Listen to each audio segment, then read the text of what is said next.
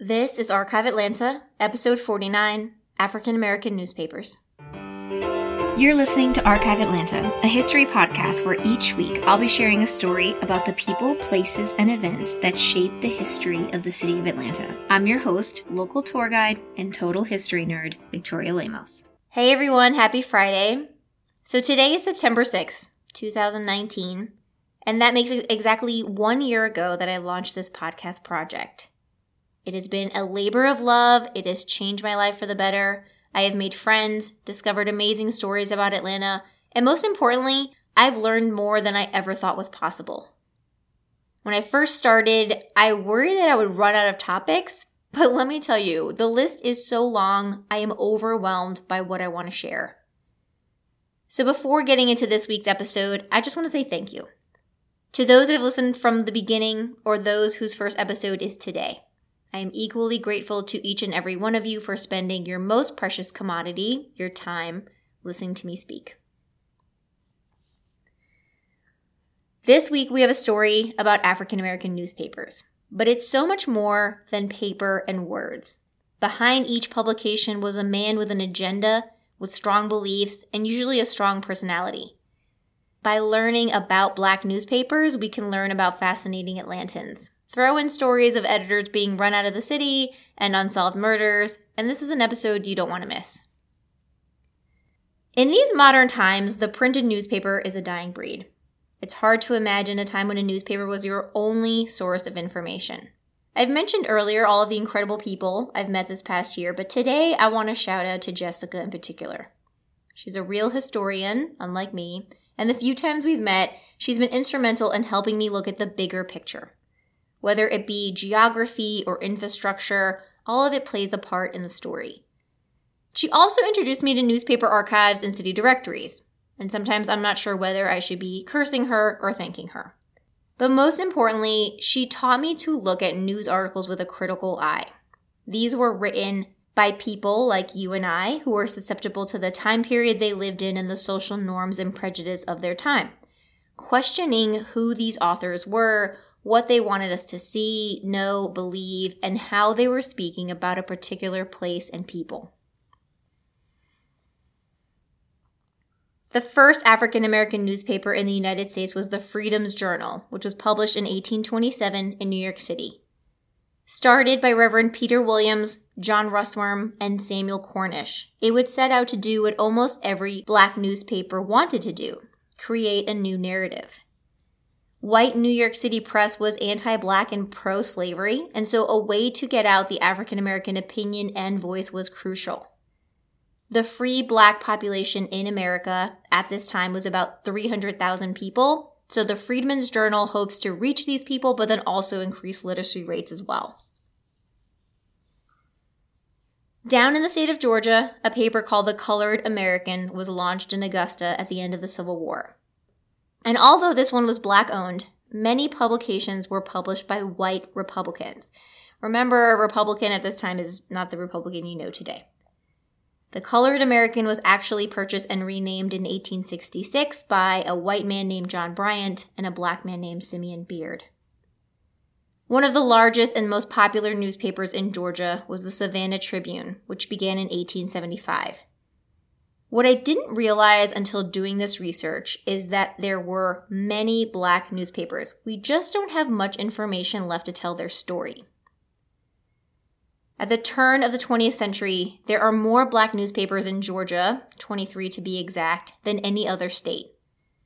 40 were launched in Atlanta between 1879 and 1947.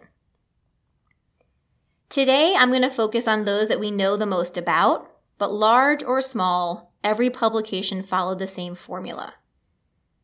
They were mainly run as the mouthpiece of the owner, which you'll quickly notice were strong personalities, and they struggled with securing advertisements and financial backing. So that's why a lot of these papers, we don't have any physical legacy. We don't even have a copy of what they were.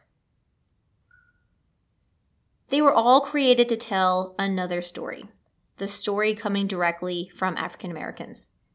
Protesting injustices, lynching, voting rights, but also having a place where Black people were talked about in a respectful manner. white newspapers would not use proper titles like Mr. or Mrs., but in a publication for the Black community, people could see themselves represented with honor. The words of the newspaper also gave the owners and the editors more freedom and a lot less constraints that many sort of regular Black people had at the time in their daily lives. The first African-American-owned newspaper in Atlanta was the Weekly Defiance, sometimes listed as the Atlanta Defiance. William Pledger was a native of Fayette County, Georgia, and a former student of Atlanta University. He started the Athens Blade newspaper in 1879. Then he was editor of both the Reporter and the Age. Can we just take a moment to appreciate these early publication names? Because I think they're hilarious. In 1881, he starts a weekly publication called the Weekly Defiance. He was a very prominent Republican lawyer who, along with Henry Rucker, led an 1880 coup that took control of Georgia's Republican Party from former Confederate white leaders. He was ousted by white leadership just 2 years later, but he remained very active in politics. Pledger was described as militant in his demand for equal rights and a strong leader. Pledger was at times described as radical, but he was very much a supporter of Booker T. Washington, and his accommodationist strategies fell more in line again with the Bookerite view. In 1887, the paper's editor was listed as Alonzo Burnett, who also had political leanings. He ran for 3rd Ward councilman. The newspaper would end production in 1889, so it wasn't around for too long. Pledger dies in 1904 and he's buried in Athens, Georgia. The People's Advocate was short-lived, but it was started on my favorite street, Auburn Avenue. Then known as Wheat Street, Henry Hagler was a local printer and owner of a large bookstore. He began the People's Advocate in 1891, and it ran only until 1896, but he truly laid the path for newspapers to come. Henry was instrumental in founding the Negro Press Association of Georgia, and in 1891, it was big-time news for a Black man to not only own one business, but more than one. He was critical of the Cotton States and International Exposition, as many Black Atlantans were, and in an editorial in his paper, he wrote about fearing entering the buildings as a Black man. And he expressed that people should only visit if they want to feel inferior to other American citizens, pay double fare, be insulted, and have their man or womanhood crushed. You tell him, Henry. The piece was republished nationwide. Another Auburn Avenue newspaper, the Atlanta Independent, was the first African-American-owned newspaper to reach national prominence. It was the brainchild of Benjamin Davis and funded with a subsidy from the Oddfellows, which was a fraternal organization kind of like the Masons. Born on a farm in rural Georgia in 1870, Benjamin Jefferson Davis attended Atlanta University and then worked in a print shop for a white newspaperman. He, like almost all the men I talk about today, was heavily involved in politics and the Republican Party. After being fired from a position in Athens, he moved to Atlanta to start a paper. Davis was dark-skinned, and he railed against the established light-skinned upper-middle class of Atlanta. So he kind of already stuck out, I think, in the elite crowd. Davis was a personality for sure. If it was 2019, he'd probably have his own reality show. He was the first Black man in Atlanta to own a car, and he was not shy about expressing his opinions, although those opinions seemed to shift from editorial to editorial. At times, he was supportive of the poll tax, and he thought that African Americans should get out of politics, and then in the next breath, he would call for more Black representation. He was supported by W.E.B. Du Bois, but he also had connections to Booker T. Washington. If it was possible to really toe the political line, I think Benjamin Davis was doing it. In 1903, the Atlanta Independent is published as a weekly newspaper, again financed by the fraternal order that Davis is a member of. In 1927, I.P. Reynolds is named city editor. I talked about I.P. in the Reynoldstown episode, which was episode 8. But he has a column called Highlights of Auburn Avenue, and it just kind of talks about the daily going-ons of the street. Once the Oddfellows are unable to continue funding the Independent, the paper publishes its last issue in 1933. The closure of the Atlanta Independent led way for the birth of the Atlanta Daily World, which is the highlight of today's episode. But before we get there, I want to interject an incredible story I just could not pass up sharing. The Voice of the Negro was a monthly magazine, so it's not technically a newspaper, but its history is a great example of the politics and personality of the Black publishing industry. Jesse Max Barber was born in South Carolina in 1878. And after graduating college in 1904, he moved to Atlanta to work for the Voice of the Negro. The magazine started in 1904 with a glowing endorsement from Booker T. Washington. He even sent Emmett Scott to Atlanta to be associate editor and make sure that the paper did not go against his views. This lasted all of 2 or 3 issues. Barber went rogue. Scott resigned. So Jesse Barber would end up joining the Niagara Movement, which was associated with W.E.B. Du Bois and highly critical of Booker T. Washington. It began publishing pieces by Henry Hugh Proctor, John Hope from Atlanta University, and Du Bois, all vocally anti-Bookerites. Booker T. Washington was not happy, and he used his influence to get advertisers and pretty much all the other Black press to completely ignore this magazine. Now, Barber retaliates by publishing a cartoon of Booker with his lips sealed by the white supremacy. But interestingly enough, that is not what forced Jesse out of Atlanta. It was his commentary after the 1906 race riot, shout out episode 19, that would earn him the ire of white Atlanta. He was bold and brave enough to write about white involvement in the riot and kind of blame it on angry white men. For that, he was threatened with time on the chain gang. He left Atlanta, and he was actually asked to leave Atlanta by kind of an elite African-American group. He would publish The Voice of the Negro from Chicago, but it went defunct in 1907, just 1 year after the riot. The last paper we're talking about today is the most well-known of Atlanta's Black press, the Daily World. William Alexander Scott Sr. was a college-educated minister, and his wife, Nancy Emmeline Scott, also college-educated and a teacher. They owned a farm in Mississippi and had 9 children, 6 of them sons. Together, the family operated a printing operation they started in 1900. Their mother, Emmeline, taught the printing trade to all of her kids, and their one son, William Alexander Scott II, would start his own operation in Atlanta. Now, William Alexander went by W.A.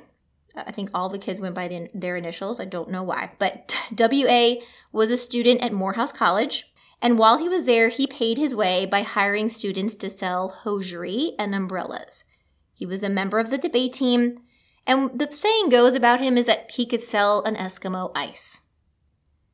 At just 26 years old, he purchases a defunct printing plant, and he founds the Atlanta World in 1928. Now, this was an Auburn Avenue family affair. Several siblings helped to operate the business, and his mother, Emmeline, actually worked as a cashier until 1960. In 1929 and into the 1930s, almost all of the Bronner brothers of hair show fame worked as delivery boys.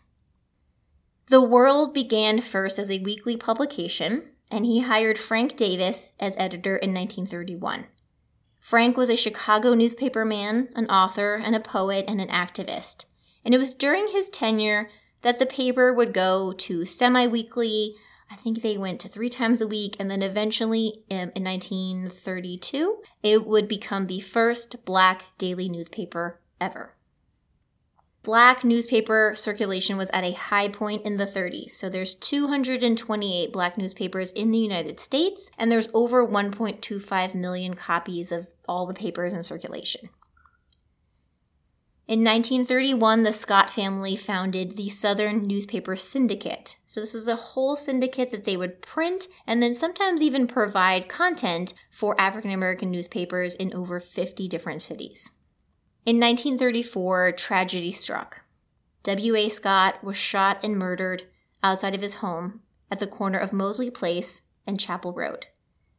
Scott had been married 3 times previously, and he had just wed his 4th wife. Now, his new wife's brother was not keen on this. I mean, I can only imagine how taboo this was in the 1930s. And although this man was arrested and he was tried, he was acquitted and the murder remains unsolved to date. While dying, W.A. asked his brother, Cornelius Adolphus Scott, or C.A., to take over the Atlanta Daily World. C.A. was also 26, the same age his brother started the enterprise. Now here's where things get interesting. C.A. was a conservative, and he would begin to steer the paper towards a more conservative Republican leaning.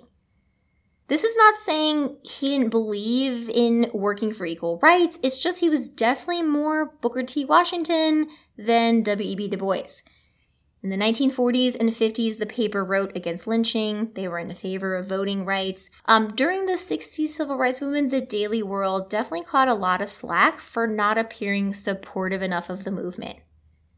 C.A. believed that discrimination was better fought through courts than through public protest. He thought that kids out there getting arrested for sit-ins was harming them. It was taking the students out of class, out of learning, and putting them in jail. But it's important to remember, too, that it's very dangerous to be super vocal in the South at this time. Many stories of the Black press say that the most amount of information they were getting about the movement was coming out of northern cities like Chicago or New York, because there was a freedom to speak freely there that did not directly impact people's lives and jobs the way that it did here. The Atlanta Daily World would operate under the Scott family until 2014. It is still in existence today. You can find it online, and I will put a link in the show notes for you guys. Because of the guarded stance of the Daily World, papers like the Atlanta Inquirer and the Atlanta Voice come out in 1960 and 1966, respectively. In terms of tangible physical places you can visit today, they're mainly on Auburn Avenue. So the Atlanta Independent was published out of the Oddfellows building, and the buildings themselves were the efforts of Benjamin Davis. So you can kind of see his legacy there in building form. The Atlanta Daily World lived in several buildings along Auburn Avenue as it grew and expanded, but its last home is also still visible today. It was damaged in 2008 by our world-famous tornado, but it was purchased and then saved by developer Gene Kansas. So if you want to pay your respects to any of these people, most of the Scott family is at Lincoln Cemetery, and Mr. Davis is buried at Oakland. So there you have it, the story of Atlanta's African-American newspapers and newspapermen. Thank you everyone for listening. Thank you for your rating, comments, messages, and support over the last year. I am so excited to see what year 2 has in store. Have a great weekend, and I'll talk to you next week.